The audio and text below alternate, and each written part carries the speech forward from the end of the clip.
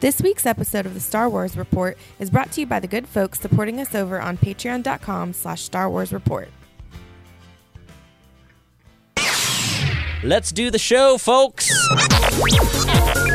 Come. And who might you be? It's the Star Wars Report! Star Wars Report! Woo! Star Wars Report!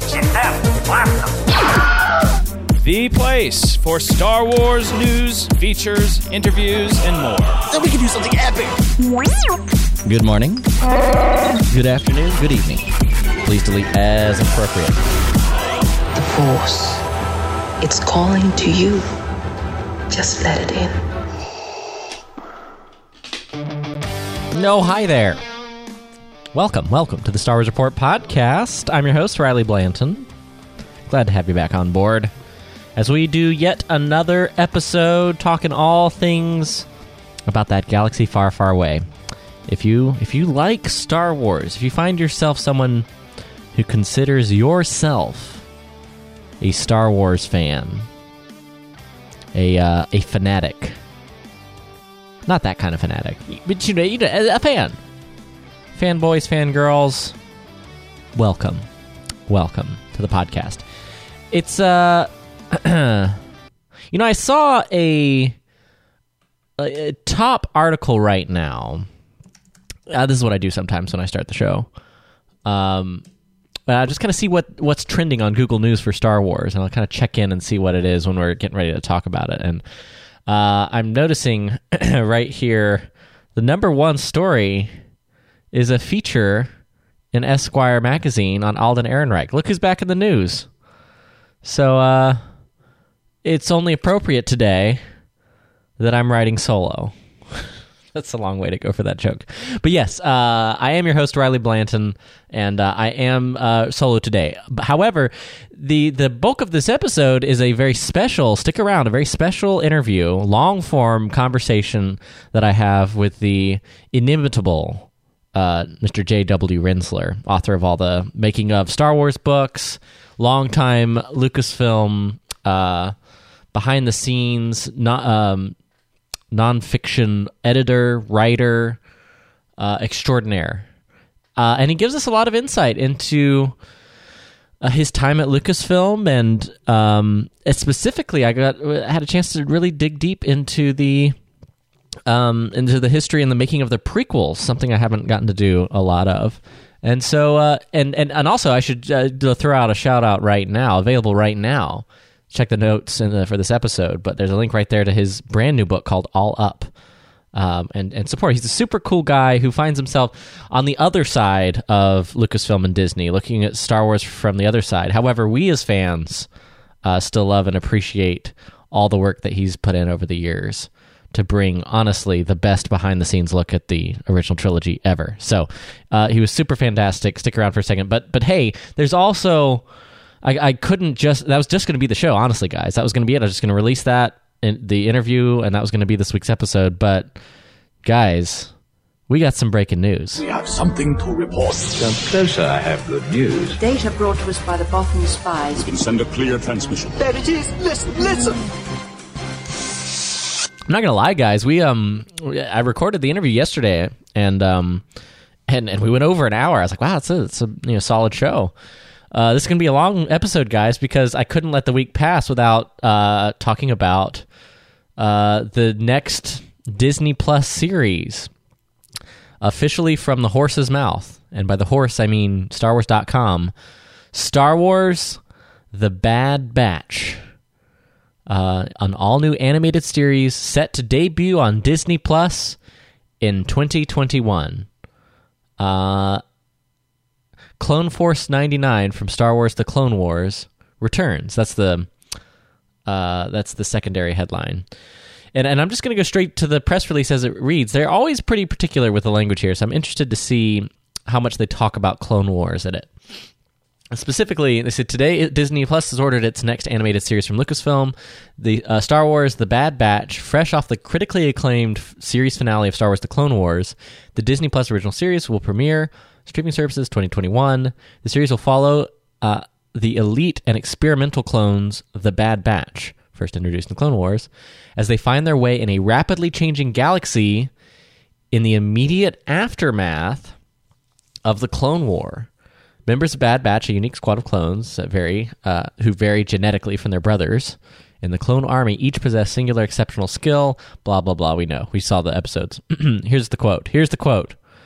Giving new and existing fans the final chapter of Star Wars The Clone Wars has been our honor at Disney+. We are overjoyed by the global response to this landmark series, says Agnes Chu, Senior Vice President of Content at Disney+. While the Clone Wars arc may have come to its conclusion, our partnership with the groundbreaking storytellers and artists from Lucasfilm Animation is only the beginning. We're thrilled to bring Dave Filoni's vision. Excuse me. We're thrilled to bring Dave Filoni's vision to life through the next adventures of the Bad Batch. I'm a batch. I'm a boss. I'm a batch. I'm a batch. That's the theme song, guys. I mean, intriguing language so far. Very much highlighting Dave Filoni there. The sort of tail of the tape in terms of production crew. The series is going to be executive produced by Dave Filoni, Mandalorian, Clone Wars. Athena Portillo of Clone Wars and Rebels. Brad Rao, Star Wars Rebels and Resistance, and Jennifer Corbett from Star Wars Resistance and NCIS. So that's a bunch of executive producers, dang. With Carrie Beck and co-executive producer as the co-executive producer, and Josh Rhimes is the producer. Wow, there's so many producers. I don't even know how that works. But it's basically bringing the gang back together from Lucasfilm Animation, everything they've done with Rebels and Resistance and that season of Clone Wars. That season of Clone Wars hit hard, though, in a way that I dare say I don't think Star Wars Rebels did. And I think it's the benefit of Disney Plus as a brand new big platform that was making a bunch of news. And Clone Wars was like a big flagship piece of content. So I think that helped. But there's something to say that Clone Wars has this huge demand for characters that have just been enormously popular in Star Wars fandom. And let's be honest, Clone Wars, this is Disney, the company that, dove in head first with the new trilogy, kind of canceled the Clone Wars, kind of turned their back on the prequel era in many ways. This is them admitting it. Clone Wars, and dare I say the prequels, and dare I say that element of George Lucas's Star Wars, the prequel era, the oft maligned and the oft, I don't know, mischaracterized and lampooned prequels that lived on through my childhood, many of you listening to this podcast, your childhood, and lived on through the Clone Wars into my teenage years. It refuses to die. And that's like my favorite thing ever. Clone Wars will not die. And if anything, that's the sweetest piece of this news. Oh, it just tastes sweet, this news. I will say I won't be all entirely this like rah positive. I will say this: I'm surprised Bad Batch is the angle they're going for. I really thought that they would have gone to try to, I don't know, put better known characters at the front, that more beloved characters, because Bad Batch, they were just barely introduced in the final season, and I that was my immediate reaction. But Rex did join them.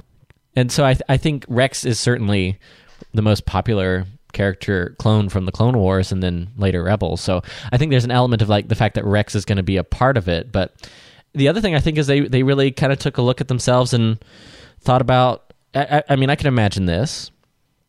You're sitting in a Disney boardroom meeting somewhere, and you're like, all right, new trilogy's done, spin-offs are done, Taika Waititi's working on whatever his thing is. What should we do for Disney Plus? What's worked? What's been popular before? Old Republic? All right, sweet. We'll do a High Republic series. And I can imagine in the next breath, all right, so what's worked? What's been popular in games and stuff? And I swear to God, somebody said Republic Commando. Because that's kind of what Bad Batch is. Each clone with their unique personality on a small team. It's Republic Commandos.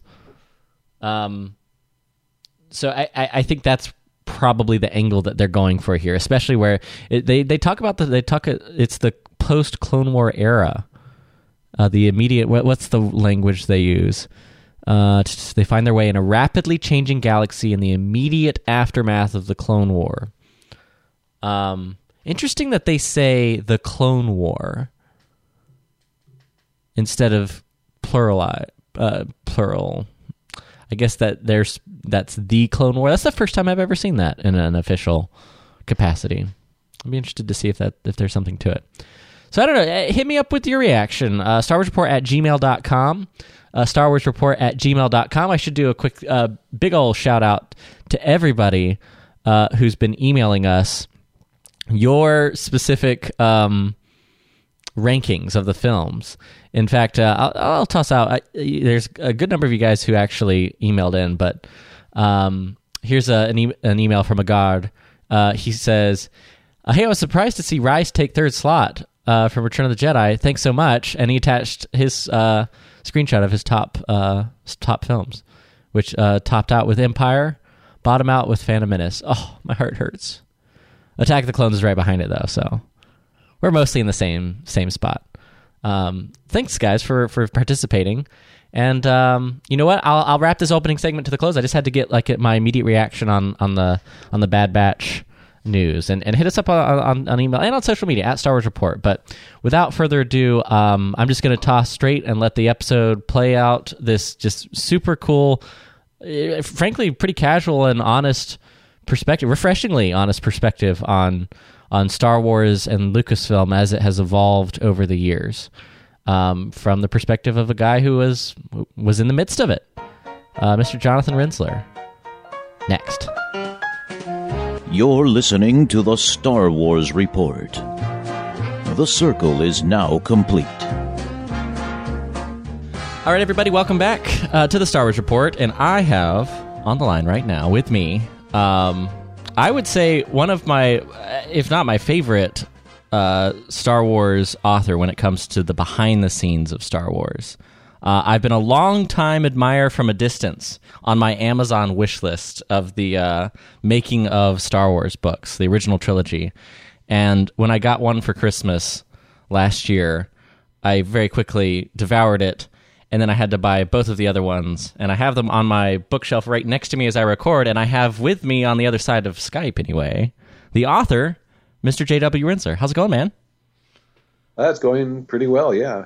Thanks for inviting me. Absolutely. Thanks for coming on the Star Wars Report. I'm excited to talk to you really all things Star Wars. I'm going to lead off right now, as you're listening to this podcast, new book out, All Up, which is, I think, could be best described as sort of historical fiction, but based on the space race and the space age. And I think I'm excited to talk to you maybe a little bit more in depth at the end of the interview, but I wanted to plug it up here now. It's available on Amazon or wherever you buy books, because it digs into the drama of two superpowers in the space race.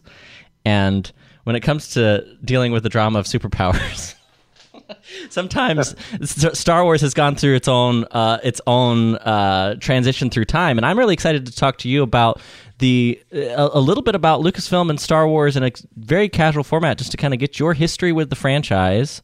So what's the story on how you originally got involved with Star Wars and with Lucasfilm? Before I get into that, I just want to say that All Up also covers what's not covered usually, which is the first part of the space race, which is all of World War II and the development of the V2 rocket. And different superpowers. You have the United Kingdom and MI6 trying to figure out what the German army is doing. They think they're doing something with rockets, but it's controversial because in theory you couldn't do anything with rockets. It was considered impossible. So then you had, the United States as well involved and the Soviet Union, but it was mostly the UK versus Germany in this first phase. So it covers the whole story. But anyway, so getting to Lucasfilm and how I got there, it's definitely something that I had wanted to do since I first started looking for a job. I applied to ILM back in the late 80s as a matte painter because I was seriously into oil painting at the time. And I thought, oh, I can do matte painting, but I was a little bit naive about it. And then I, life happened. And then later in the late 90s, so about a decade later, I returned to the United States after being away. And I really wanted to work at Lucasfilm. We were in a town called Petaluma, which isn't that far from Skywalker Ranch, which I sort of slowly figured out. And I applied for several jobs till I got a job at Lucasfilm as a nonfiction editor. Also fiction, though. It was both. But in 2001, so they were in the middle. They'd finished shooting episode 2, but they were just starting the visual effects and things like that. Oh, interesting. So, and that's kind of at the height of prequel fever. I mean, The Phantom Menace had just come out, and it was it at the time something that like everyone was trying to do. Was it the place to be? Like, what was the atmosphere like when you actually entered the company in the midst of the making of the prequels?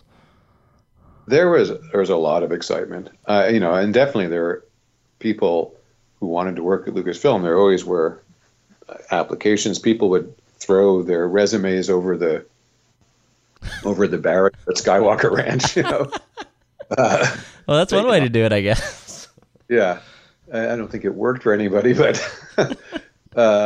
it was a real mom and pop operation. That's what it's hard to imagine. It started out as a mom and pop operation with George and Marcia Lucas. Obviously, they got divorced around '83, but it was still a privately owned company, and on this glorious grounds, which are known as Skywalker Ranch, this huge property in Marin County, which later, just a couple of years after I joined, also included Big Rock Ranch, which was just a mile road, but the same property. And so people were very excited. Episode 1 had come out, and obviously controversial in terms of the critics and some fans, but they'd done very well at the box office. And episode 2 was going full forward. And then, they were already talking about episode 3, and that's where I got more involved. But I was also, editing the making of and art of episode 2 books and a whole slew of episode 2 books. So it was just really exciting. My first day there, my first full day, I got to watch a rough cut of episode 2 on a VHS copy. They just stuck me in a room with a little TV and said, you got to know this because you're going to be editing all these books about it. And then we had lunch in the main house in the dining room of Skywalker, and at a table about 7 feet away was George Lucas, Rick McCallum, Carrie Fisher, and John Williams. So it was like, oh my God, I'm in Oz. It's just amazing. That's. I mean, it had to kind of feel surreal, and it does. You describe it. When you say mom and pop shop, it does kind of remind me of that in a way that I'm sure it's completely different today. But actually, if I could nerd out with you for a second, I'm curious because you mentioned the sort of mom and pop shop idea and Marcia Lucas's original involvement in the original trilogy era, and I'm not sure if you're familiar with it. I'm guessing you are. There's a unofficial book. It's The Secret History of Star Wars. I have a copy. It's right across from me over there. But it's sort of a graduate thesis on kind of exploring and examining all of the various iterations and scripts and development of Star Wars. And it kind of complements the making of Star Wars quite well. But I remember in both that when you talk about the growth of Lucasfilm originally, something I was just really curious about after reading it was, it seemed like Skywalker Ranch, when you got there in the midst of the making of the prequels, had become and was well established to be exactly what George Lucas wanted when he was making the original trilogy. Reading about it originally, it seemed like Star Wars was George's way of making his own Hollywood North. Skywalker Ranch was the dream that he was working towards through all of the making of the original trilogy. But it seemed like he got to the end of Return of the Jedi, and it had taken such a toll on him and the family, and it seems it's this sort of dramatic and maybe even bittersweet story that I feel like hasn't been really told. I don't know if you have any insight into that, or if that can describe your experience coming into that and then going back and looking at to what made Skywalker Ranch. I hope I'm making sense. So George's dream of Skywalker Ranch was actually a joint dream that he had with Francis Ford Coppola of starting a film company away from Hollywood, which they started with American Zoetrope back in 1969. I think they founded that company together, and that's a whole another story. So by the time Star Wars came out, it was already 8 years later, and that allowed him to buy the first sort of parcel of land, but it was really Empire, which he financed himself, and which allowed him to then really become kind of Disney-like in the sense that he had these films that he made were two-dimensional and ethereal, which you can't touch, really, although now you sort of can at Disneyland, I guess. And then, but then he was building this sort of filmmaker community at the ranch. That was his dream, and he poured a huge amount of money. I mean, just mind-boggling amounts of money into it, and it was all very much like a dream quest, because it was off the beaten track. It's not easy to get to, and it wasn't practical. He had to, in so many ways, and yet he did it, and it worked for several decades. I mean, it's an incredible feat, and it's so beautiful, and I hope that it'll be turned into a museum one day. I mean, I know he's making his own museum down in LA, but I don't know what will happen in 100 years from now to Skywalker Ranch, but I hope that it's maintained and preserved, because it's just fantastic, and it was a fantastic place to work. Yeah, I mean, it became what he dreamed. It seemed like a long time before he got there. I sort of got the sense that maybe he got to the end of Jedi and faced all the stuff with his family life and the stress of Empire and Jedi famously took a huge toll on him. And I mean, he didn't make films for almost a decade. And I wonder if that's part of it. I'm so glad that what he saw, this sort of like a paragon of what a filmmaking community could be, came to fruition in time for the prequels. Because that's me. I'm a kid of the prequel generation. The first film I ever saw was The Phantom Menace. And I loved it. I loved Darth Maul. He was freaking cool, jumping around. Like, there was so much information thrown at the screen all at once. I wasn't familiar with the universe of Star Wars, but I was instantly intrigued by the whole world of Star Wars.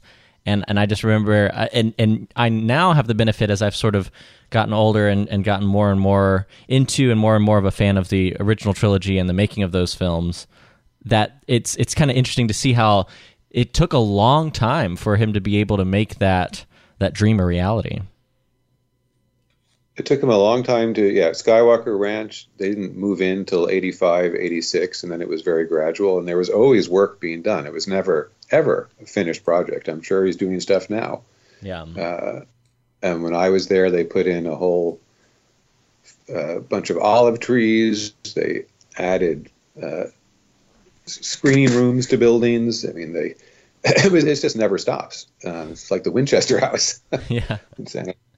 Well, and then, of course, he bankrolled ILM. I think that's what you're talking about to some extent, is this filmmaking community where he developed, he paid for these genius technicians and craftspeople to create what became digital movie making.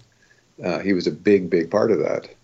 Yeah, it's crazy to look at how it became, and then it was its own thing. I mean, think about Jurassic Park and E.T. and all these other films that ILM was involved with. That was sort of the proving ground. All these classics that he sort of got to ramp up the prequels on the shoulders of those victories when it comes to like the technological development, which is kind of interesting. Where that's where you enter the picture. You kind of get the, I guess, chance to see this machine in full motion run by the fearless leader Rick McCallum. Because let's not joke around. I get the sense that when it comes to the insane machine that was the prequel production, that was definitely the guy who was cracking the whip. He was definitely cracking the whip. He was definitely a producer in the old sense of the word. He was the only producer.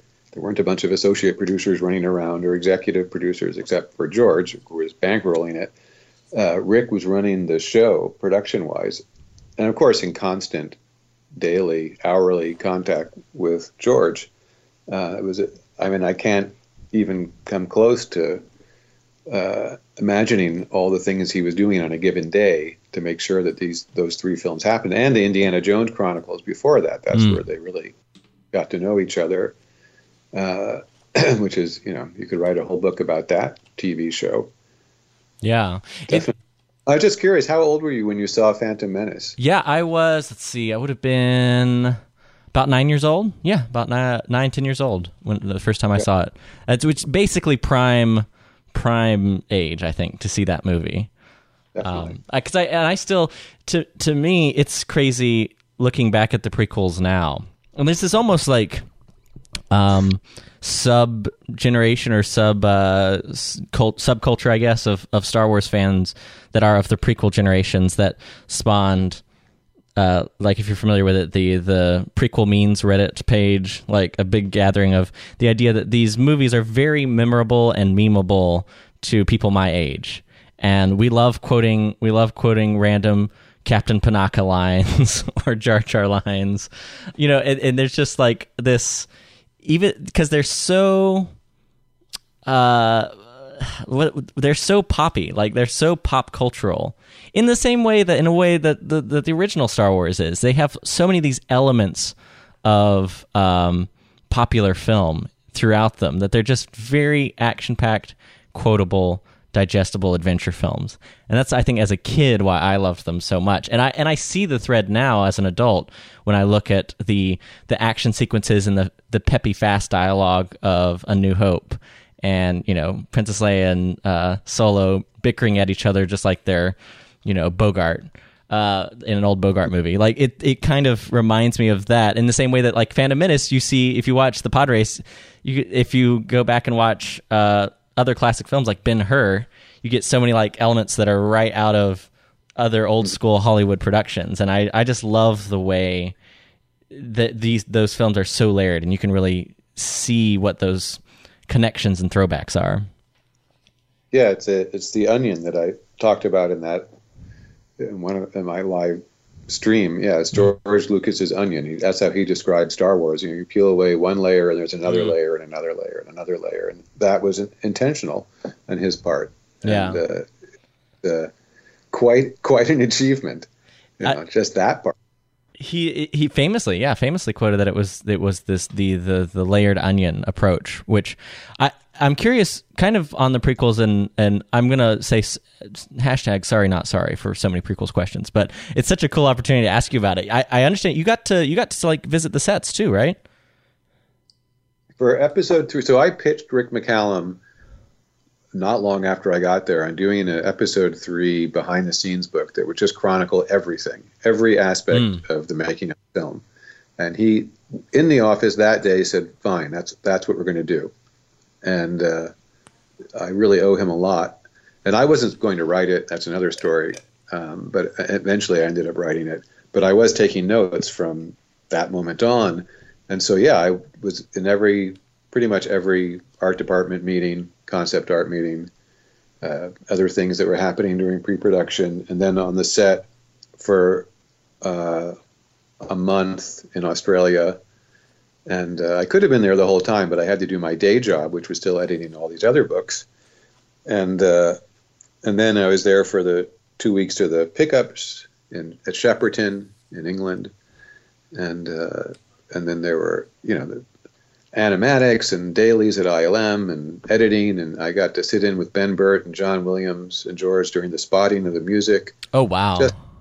Just amazing experiences all the time. As I said, we could do a whole podcast on episode 3. It was just an unbelievable opportunity, and I'm so in debt to George and Rick for letting me basically hang out the whole time, with a little notebook. It was very low tech. I'd sort of scribble things down and then go write them up later. And I wish we could redo the episode 3 book, so it was more of a coffee table book. But that was back then. We couldn't convince the publisher to do a big coffee table size book. They didn't understand that fandom was ready for that kind of stuff. Yeah, I like the making of the original trilogy have become sort of a holy grail of Star Wars fandom and collecting. Like I wasn't kidding about, like, I remember it being plopped in my Amazon wish list for a long time of just like saving my pennies, and then I eventually just had to give in because that kind of behind the scenes access and product just doesn't exist anymore. The fact that what you're able to do with the original trilogy, especially, it gives you insight into the creative process in this very holistic warts and all approach, which we got in a lot of the making of documentaries, and we got really in the episode 1 documentary.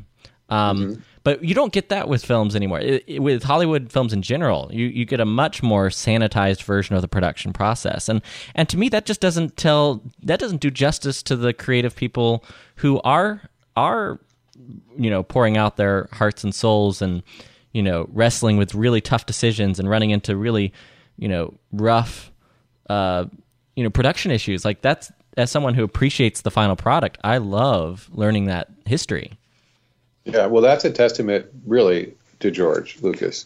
He was the one who made all of that happen, and he's the one who also, there are people, directors and producers, some of them like that stuff, some of them don't, They can't all like it. But, sure. But George liked it. He liked chronicling how things were done. It was the anthropological side of him, the kind of legacy side of him, and he was not afraid. Didn't bother him if people disagreed, or if somebody said there was just something that was completely wrong, then what wouldn't go in the book, and he explained why. There's very, very little of that. He was very happy to have opposing points of view as long as his point of view was in there. Whereas now most studios are run by marketing people, and this has been true for a long time, and even before. They were not always interested in showing the sort of seedy, controversial, as Rick would say, brain damage that would go into making a standard movie, or definitely a big budget movie. It's a lot of conflicting personalities and massive egos, and people trying to be creative butting up against each other. So it's normal that there's conflict and heartache. But it's always interested me, but I understand people who don't want to do it because they think it destroys the magic. So you can argue both ways. It is, and it's I've seen both sides of that card now, because I think what we're realizing, and I'm going to draw this contrast now. I don't know how much you know about it, but I think it would really illustrate it for our listeners well. I think if you look right now at 2 very different processes for telling behind-the-scenes story, and that's the 2 series on Disney Plus. One is Disney Gallery: The Mandalorian, which it's Jon Favreau hosting a sort of series of roundtables and showing a bunch of behind the scenes on the Mandalorian production. And then you have the making of Frozen 2, Into the Unknown. Yes, ladies and gentlemen, I'm referencing the making of Frozen 2 documentary. Come at me. But if you look at the 2 differences of the process, you see how the director, I lost track of her name. It's not sitting at the top of my noggin. But the director of Frozen 2, she and her co-director and producer bring in a documentary filmmaker and production team into the entire process. And they chronicle the heartache that goes where they can't, they're having trouble refining the movie and refining Elsa's motivations and what her journey, and it doesn't make sense. In the final, what was supposed to be like the big musical number that brings everything together at the end just wasn't working, and they're having meeting after meeting, throwing out sequence after sequence, bringing in actors to record again, like spending millions and millions of dollars trying to figure out this final piece of the film. But it's this human drama of creative people. Like they're showing the really tense conference meetings where people are fighting back and forth about the creative decisions, and it's, I would dare say, almost as gripping, if not more gripping than the actual movie Frozen 2. But whereas Gallery Mandalorian is much more of the more traditional, I guess, and certainly modern approach of it's a series of interviews of all the filmmakers and actors, and they show some cool behind the scenes footage, but they don't really show anything in the decision making or the creative process. It's a lot of, and I think this is just the nature of some filmmakers, is that it's easiest to just be very positive and affirming, and that's good, but you don't really get a full, I guess, story of the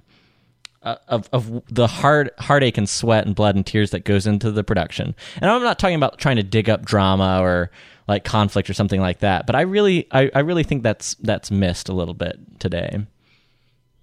Well, I was lucky in that my interests dovetailed with Rick and George's interest in creating and doing a really detailed behind the scenes book. And there's always some things that you're going to leave out for legal reasons and sure, things that are personal and don't really, the whole world doesn't need to know certain things.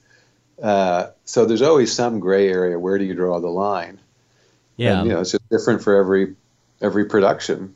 But I've always thought it'd be funny to do a mock, one of those mock fan things where people are saying, the actor, whoever the actor is saying, "Oh, we got along so well," and you just cut to the director and actor trying to strangle each other. Yeah. Did you ever get a chance to see some of the dynamics between George and actors? Because I know he's the first to admit he's not really an actor's director, as much like with Empire. That's something very much that was the case. But did you get a sense, especially by episode 3, there was a sort of well-established, I don't know, I don't like to shine a light on it, but I think it's fair to say there's a certain level of backlash in fandom and media, certainly against the Phantom Menace. Did that affect the actors and people on set, or was it still pretty hunky-dory? I couldn't say really if it affected the actors. Certainly they were reading the reviews, but I don't know. I spent the most amount of time with Hayden Christensen. I spent one whole day shadowing him from the beginning of his day to dropping him off back at his wherever he was living. So I really got an insight into how sort of strange it is to be sort of by yourself and then suddenly on the set with 75 people all wanting you to perform your scene flawlessly because it's costing money and the huge amount of pressure. And I remember going, "Man, how do you handle this?" And he said, "Oh, this is fun." And I thought, "Fun? This is fun?" So that was an insight to me. And obviously it was fun for him. He seemed pretty unaffected in some ways, because that has to be a lot of pressure, especially like at the time. It's the last Star Wars movie. I mean, there's got to be even added pressure to get it right. Yeah, and I remember he was stoked to finally put on the Darth Vader armor and cape. That was exciting. The whole, like everybody who could on the studio premises was sort of crowded around the doors of the exterior doors. Everybody wanted to get a glimpse of him as Darth Vader. Not necessarily doing the scene, but walking from the dressing room, which I think pretty sure it was on stage. But maybe he made an appearance outside. I don't remember. But it was a lot of excitement and fun in there too. And yeah, George has always been very clear. He's not one of those movie directors who comes from the stage or something, who's really more interested in, and some directors are more interested in working with the actors than they are the camera. They let the DP run the camera more or less. George he said to me, he really doesn't like being on set. He just doesn't like it. And it's in the book, episode 3 book. He comes to the sound stage one morning, and he just says to himself, "Why am I putting myself through this?" It's not fun. His leg at that time, I think he had hurt his legs, so he couldn't walk, as comfortably as he liked, and just huge amounts of pressure and legal things happening and every 1,000 questions a day, which he says, if you don't know if you think you want to be a film director, if you don't have the answer to these 1,000 questions in basically about 1 or 2 seconds, then you're not a film director. Every one of those questions has ramifications down the line. Yeah. And So it's an amazing process. Did George wrap episode 3 ready to be done with Star Wars? Do you think that having what did he always have in the back of his mind, as he alluded to in some of those old interviews from the 70s, of more films, more stories? Or do you think that was, he always thought that maybe other storytellers would move forward? Because I mean, it's obvious that his passion for Star Wars was still there because of his work with the Clone Wars after. But maybe did his passion for making Star Wars films, was it done at that time at Revenge of the Sith? I think he'd go through a cycle, I think, after every big project. Yeah. It was like, I'm done, I'm retired, and then he'd slowly get back into it. Then he'd be done, and he'd be retired, and then he'd slowly get back into it. Yeah. That's basically his MO, which is understandable. And then there was a period, between the original trilogy and the prequels where he was waiting for visual effects to kind of catch up with what he wanted to see in a movie. And but he was meanwhile bankrolling everything that ILM was doing and keeping close tabs on everything. So it was, I think he's like Gene Roddenberry. He created this universe, and then he had fun playing around with it. I think he really enjoyed doing all the Clone Wars episodes, because then he didn't have to go to a soundstage. He could just have fun with the writers, fleshing out their stories, read the scripts, and then, show up in the editing room. I'm simplifying. But the whole sort of painful getting up at 5 a.m. in the morning and not seeing your family very much, for months on end, all that was gone. Yeah. It does. I mean, it makes a big difference. And I think it's kind of like, it's almost like after a long vacation that's like ended up being work, you're like glad to be home at the end of it in some ways. Because it seems, I mean, it's got to be so amazing to be working on a Star Wars film, but you got to be pretty pooped by the end of it. Yeah, and he's not a fan, right? To him, it's, and believe me, once you're there for several 12-hour days, 14-hour days, the magic of seeing somebody with a lightsaber, which at this time is just a handle with a stick coming out of it, it sort of wears off. For me, it never wore off that much, but for him, imagine this is his 6th movie. It's not relating to it that way. Although he was also a kid at heart, so I think he did enjoy seeing the sets. Grievous's flagship, the set was incredible, and I don't know how much he would admit to that, but I'm sure part of him was enjoying some aspects of it. That's fair. Well, and I think especially when you have the ability to see what you have in your mind come to life, like that's probably got to be one of the cooler parts of it for sure. Yeah, and he definitely enjoyed working with all the concept artists, in I guess in some ways the most creative phase or the most blue sky phase. That was really fun, with Ryan Church and Eric Tiemens. He was definitely really enjoying that. Yeah, art. He loves art, and which is why he's making this big museum. Yeah, and pouring hundreds of millions of dollars into it. That's not something that everybody does. He's a very unique individual, and clearly he enjoyed. I think he enjoyed editing.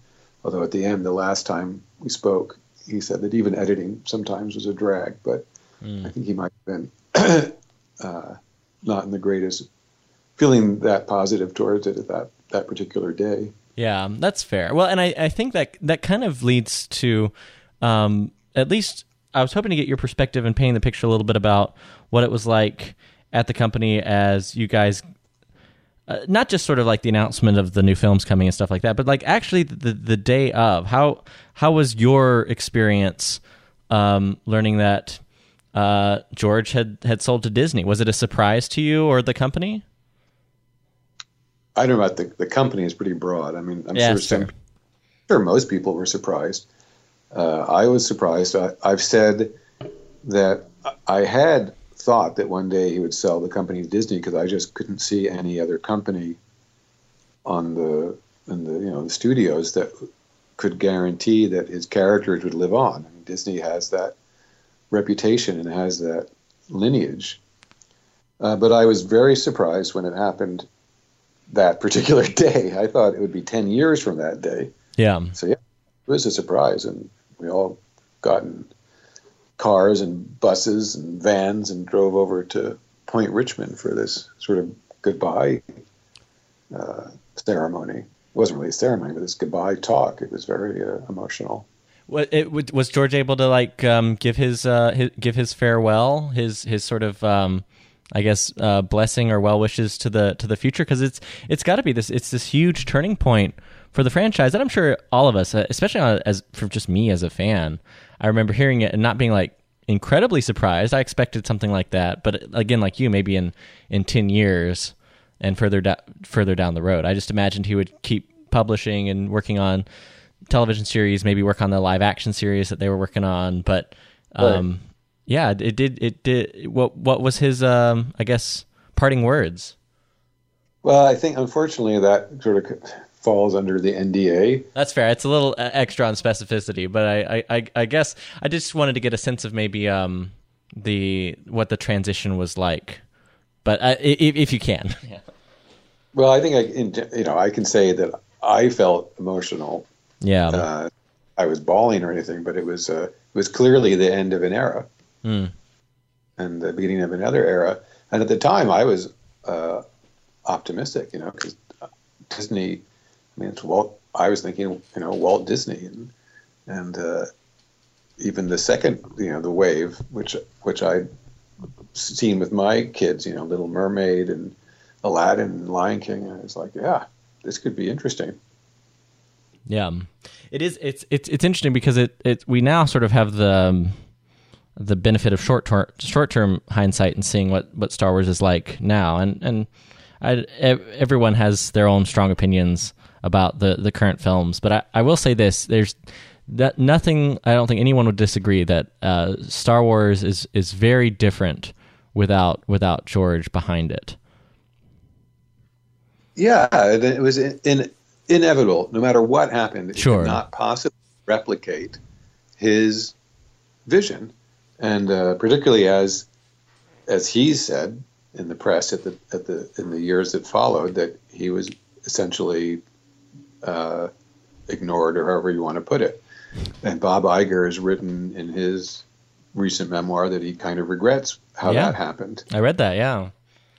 Yeah, I think everybody. I didn't read the book, but I definitely read the excerpts that were in all the news stories. So it was, but all of that was more or less inevitable, and now it's going to go through probably various cycles, just like the Sherlock Holmes character does, after Conan Doyle. I don't think he ever sold it, but whatever happened, I'm not an expert on that history, but Conan Doyle's gone through all sorts of. I mean, Sherlock Holmes has gone through all sorts of incarnations. Yeah. I will say, not related to the company, but I think the greatest indication, and that what you're talking about, you're alluding to Bob Iger, just to paint the picture for the audience if you guys aren't familiar, in his new memoir talked about George going on 60 Minutes and talking about the transition away from using his stories and kind of how he felt in that moment about where Star Wars was going. And he wasn't happy about it. He was a little grumpy, and by a little grumpy, he said Star Wars had been taken by the white slavers. A comment that he apologized for, because I think he was using extreme language because he was trying to illustrate the emotion of the moment. But you can see it if you watch the interview as he's talking across from his old friend Charlie Rose. Like the emotion was real for him. What was going through your mind when you saw that? What did I? Well, I wasn't watching it live. I think I heard about it the next day, and I just thought, if you see the whole thing, he was sort of exaggerating to make a point. Yeah, and I personally think that, and I don't know what was going on behind the scenes too. There's always stuff going on behind the scenes. Sure, I'd explain why somebody is reacting the way they do, but I remember there were things that happened where people made fun of Star Wars or Lucasfilm, and there were people at Lucasfilm would completely freak out, and George would just say, "Calm down. It's just one person's opinion, and it's a free country. People have a right to express themselves." And he would just say, ignore it, and it would go away. Whereas some people get really, and again, there may have been justification for it, but other people want to call out the extreme, calling up the person and, protesting or whatever. I'm not saying that happened, or getting your lawyer on the case. So everybody has different reactions. But I always admired George's ability to sort of rise above it. Yeah, it is. It's interesting because that's a testament to the man as a creative because of how passionately he feels about Star Wars. The fact that he was able to do that, and you see that passion still there. And I will say I'm encouraged when I see him still involved at sort of at a distance, kind of the way they originally talked about when the sale happened, and that George would still be sort of around and on the phone, and it even seems like there was a big rough patch there. But I get encouraged with his at least involvement in visiting the sets of The Mandalorian, some stuff like that. I think that it's very easy to oversimplify the creative process especially with a company as gigantic as Lucasfilm, and it's easy to paint sides like all Disney Star Wars sucks. I'm like, well, which one? Are you talking about the publishing or the Mandalorian series or one of the other series or the films or the spin-off films?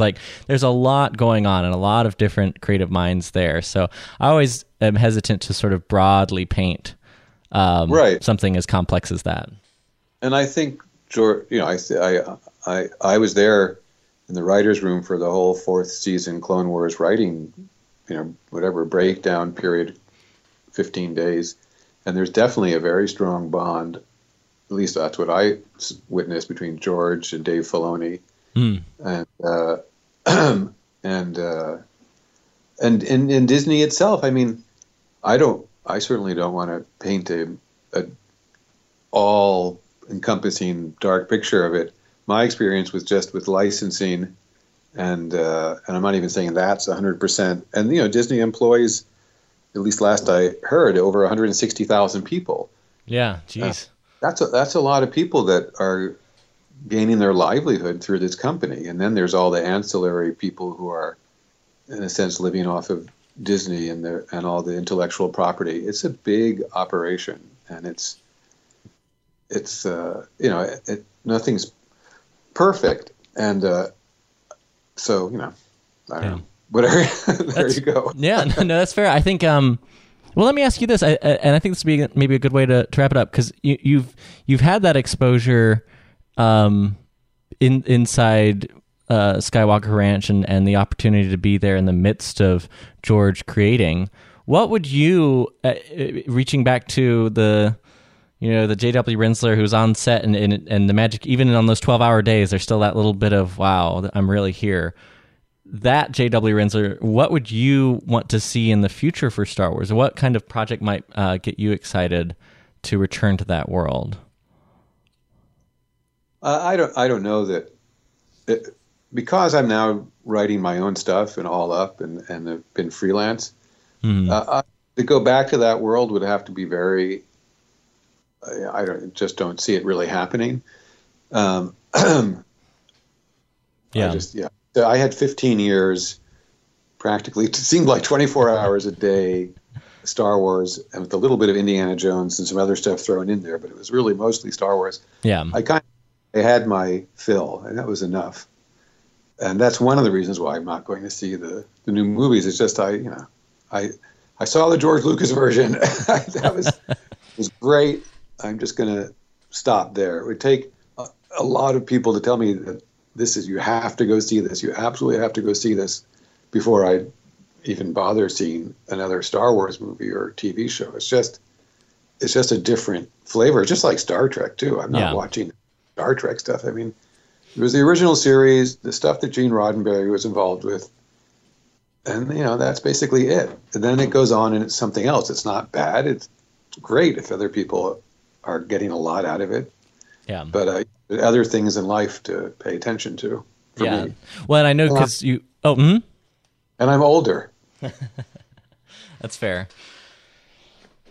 It's one of those things that over time it changed. Like my appreciation for it and what I like about Star Wars has changed drastically as I've gotten older too. Even just for me as a prequel era kid, and I've only in recent years really come to appreciate so much more some of the original films and what they did and what they drew from, and learning about their source material. Well, a lot of thanks to you and your book. So for that, I thank you, sir. And I have to ask you. You mentioned you are continuing to work on other stories, and so I think it's a great time to bring up, available now, where all books are sold, a novel by J.W. Rinzler, All Up.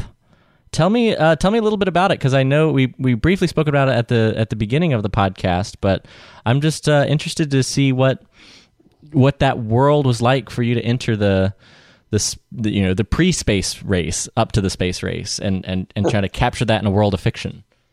Well, it was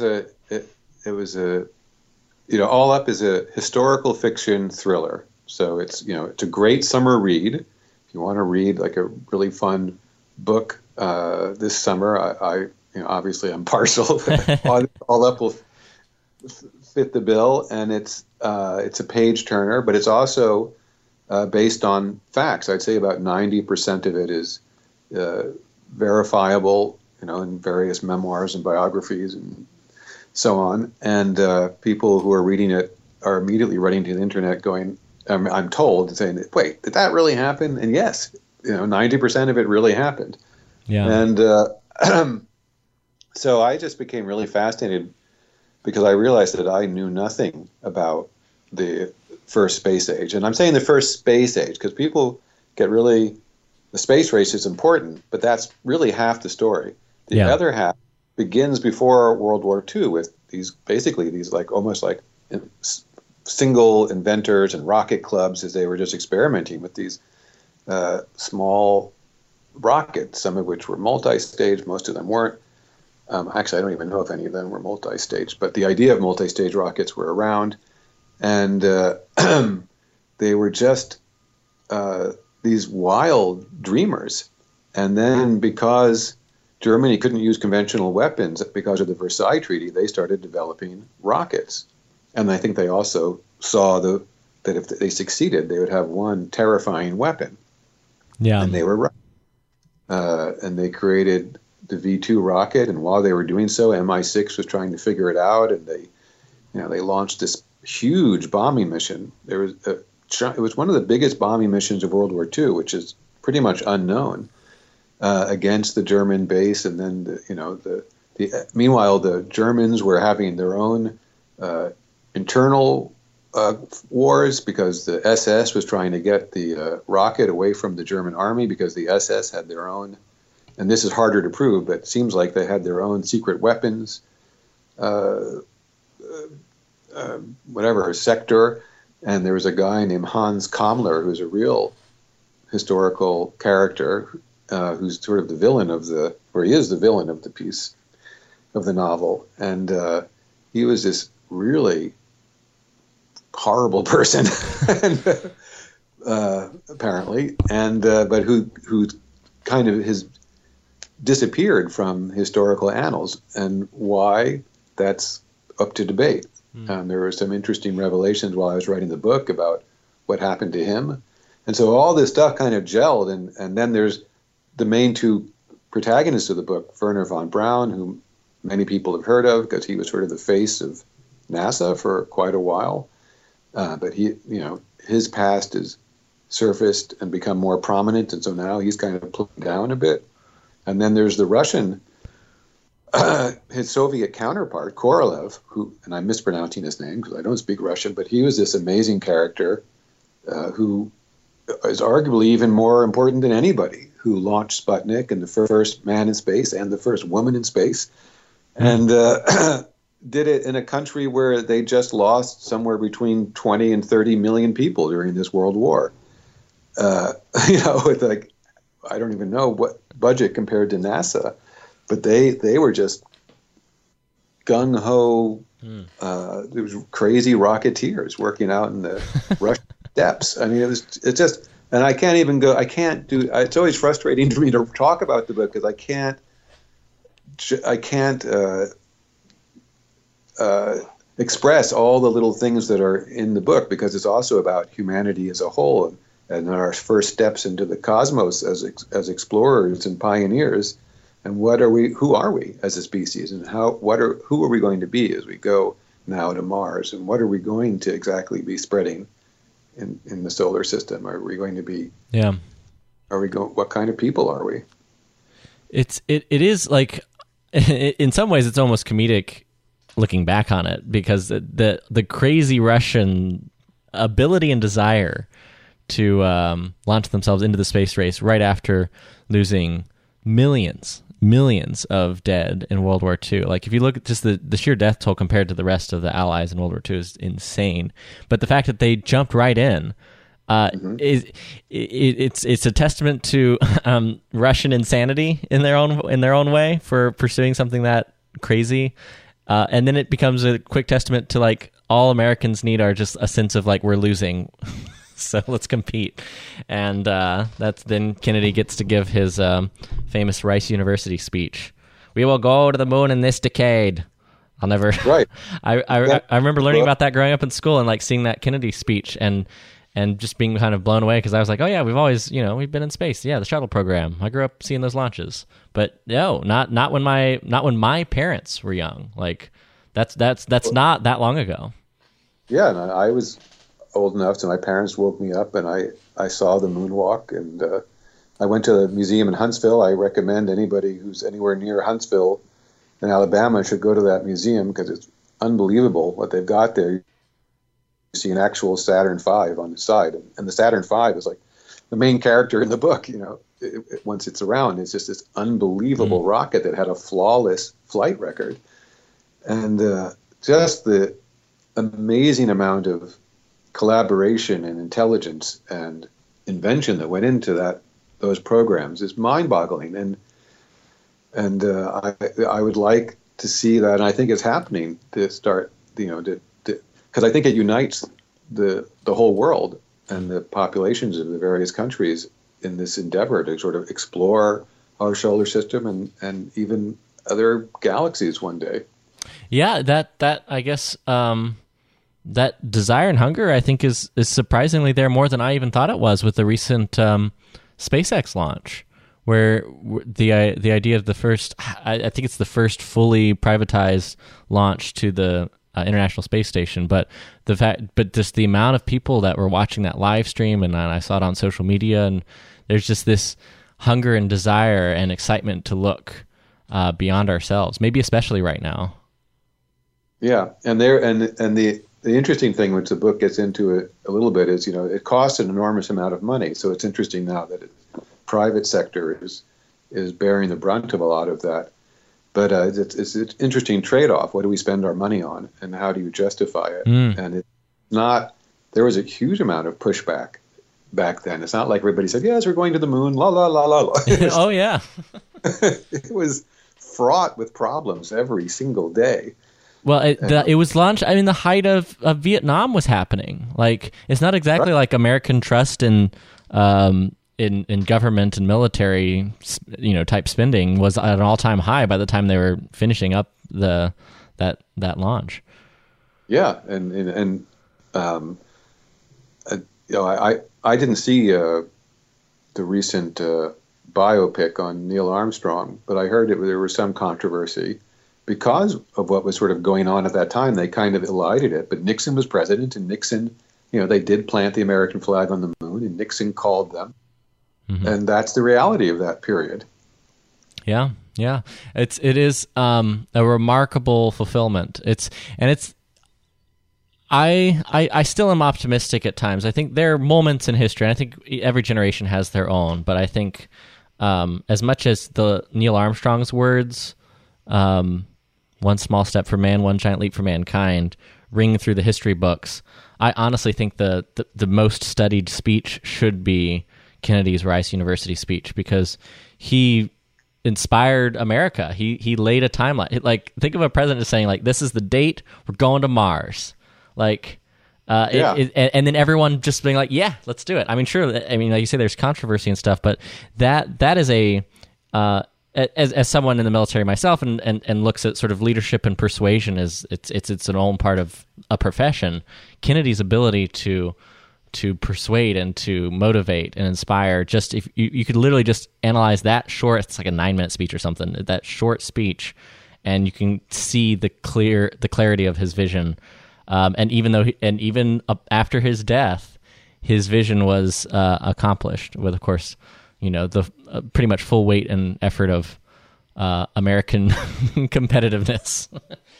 Yeah, no, Kennedy was the one whom I mean, there were other people. There was Lyndon Johnson had a lot to do with it too. Yeah, Kennedy's speech is definitely the crucible, and he got along.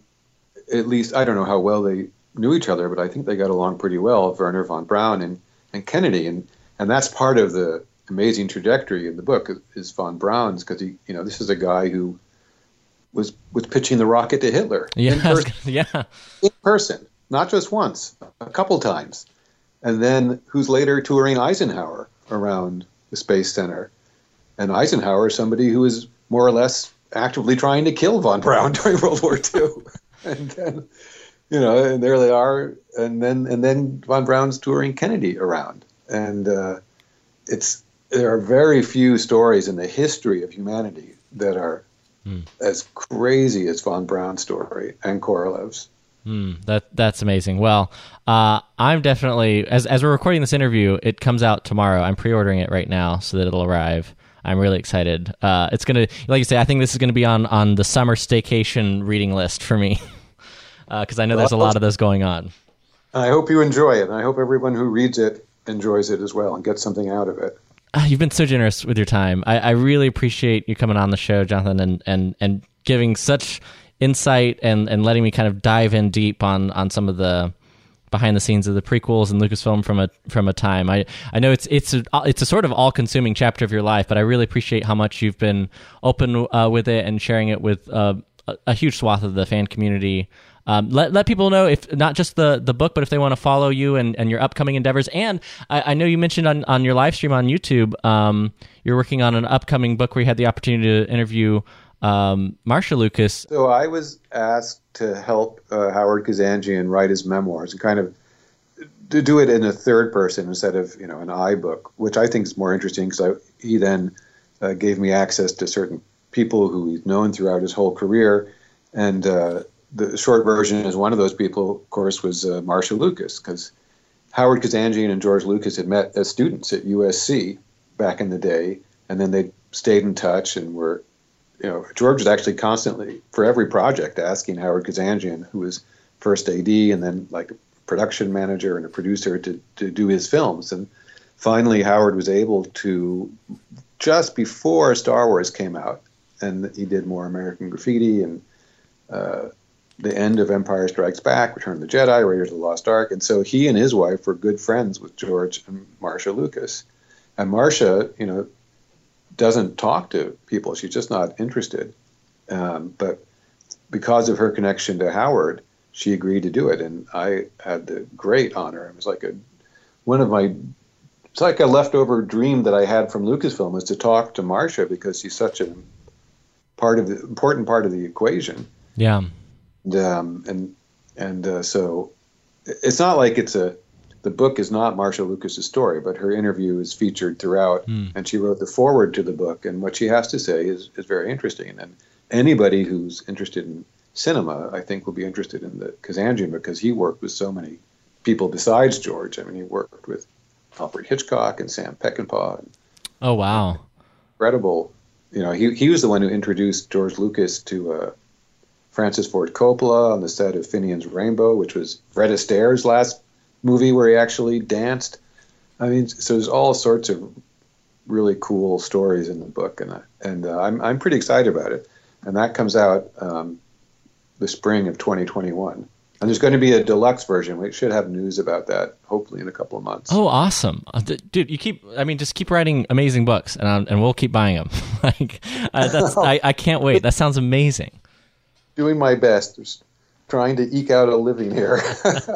I hear you. Well, we'll have the link to all up in the notes. If you're listening to this on, especially on Apple Podcasts, I know most of you are, just swipe left, look at the notes. We'll have a link to it right there. Super easy, right there in your podcatcher. And then follow you on. Are you on Facebook and Twitter? I think I saw you on Twitter, so make sure we'll have links for all those too. Yeah, I'm on Twitter and Facebook, and I've been more active lately because I'm, plugging it all up all the time. But yeah, I'm around on social media most of the, a good deal of the time these days, and probably in the future too. Awesome, Jonathan. Thank you so much for coming on the show, and we'll We'll hope to have you back when the next one comes out. Well, thank you so much for having me. It's fun. It's a lot of fun to talk about this stuff. Absolutely. We meet in an hour of change and challenge, in a decade of hope and fear, in an age of both knowledge and ignorance. The greater our knowledge increases, the greater our ignorance unfolds. No man can fully grasp how far and how fast we have come. But condense, if you will, the 50,000 years of man's recorded history in a time span of but a half a century. Stated in these terms, we know very little about the first 40 years, except at the end of them, advanced man had learned to use the skins of animals to cover them. Then about 10 years ago, under this standard, man emerged from his caves to construct other kinds of shelter. Only 5 years ago, man learned to write and use a cart with wheels. Christianity began less than 2 years ago. The printing press came this year. And then less than 2 months ago, during this whole 50-year span of human history, the steam engine provided a new source of power. Newton explored the meaning of gravity. Last month, electric lights and telephones and automobiles and airplanes became available. Only last week did we develop penicillin and television and nuclear power. This is a breathtaking pace, and such a pace cannot help but create new ills as it dispels old. So it is not surprising that some would have us stay where we are a little longer, to rest, to wait. If this capsule history of our progress teaches us anything, it is that man in his quest for knowledge and progress is determined and cannot be deterred. We shall send to the moon, 240,000 miles away, a giant rocket more than 300 feet tall on an untried mission to an unknown celestial body, and then return it safely to Earth. But why, some say, the moon? Why choose this as our goal? And they may well ask, why climb the highest mountain? Why, 35 years ago, fly the Atlantic? We choose to go to the moon. We choose to go to the moon. We choose to go to the moon in this decade and do the other things, not because they are easy, but because they are hard. Because that goal will serve to organize and measure the best of our energies and skills. Because that challenge is one that we're willing to accept, one we are unwilling to postpone. And therefore, as we set sail, we ask God's blessing on the most hazardous and dangerous and greatest adventure on which man has ever embarked.